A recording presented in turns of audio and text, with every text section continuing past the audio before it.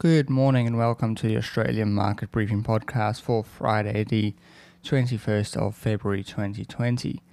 The ASX hit another record high on Thursday, fueled by a few factors. First was softer job numbers, which have bolstered expectations of another rate cut being on the horizon. We also saw some decent earnings coming out of a few companies. According to the labour force report, the unemployment rate rose to 5.3% after December's revised 5.1%. Economists were expecting 5.2%. The market is now pricing in a rate cut in September, which has been brought forward from October. NAB is forecasting that unemployment will edge up to 5.6% by the end of the year, as the impact of the virus has raised risks for the economy. WiseTech shares continued to fall yesterday, coming down a further 11% after its earnings release.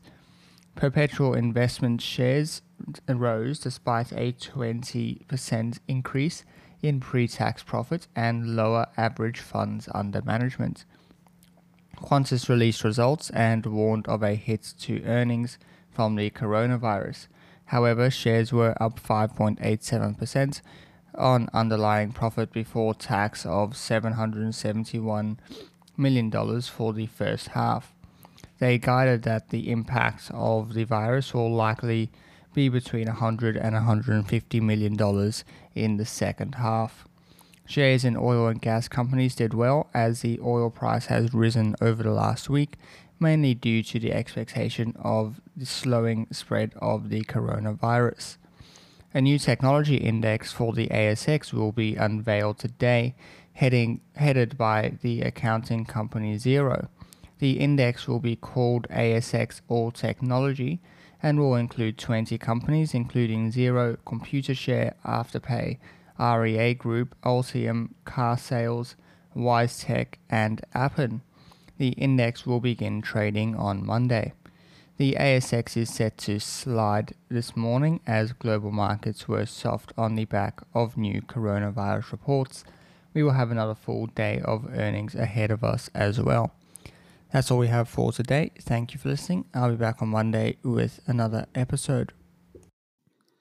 Hey guys, thank you for listening to that episode of Australian Market Briefing. Just thought I'd let you know about the other podcast I do, which is called Business as Usual.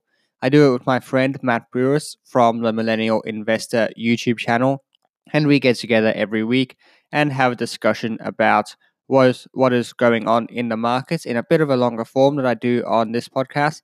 And we also have some discussions about how we like to act on the information and news that happens. So be sure to check us out. You'll find it on any podcasting platform. Just search for Business as Usual. Our thumbnail is a little blue square and it has a city silhouette in the background. Thank you.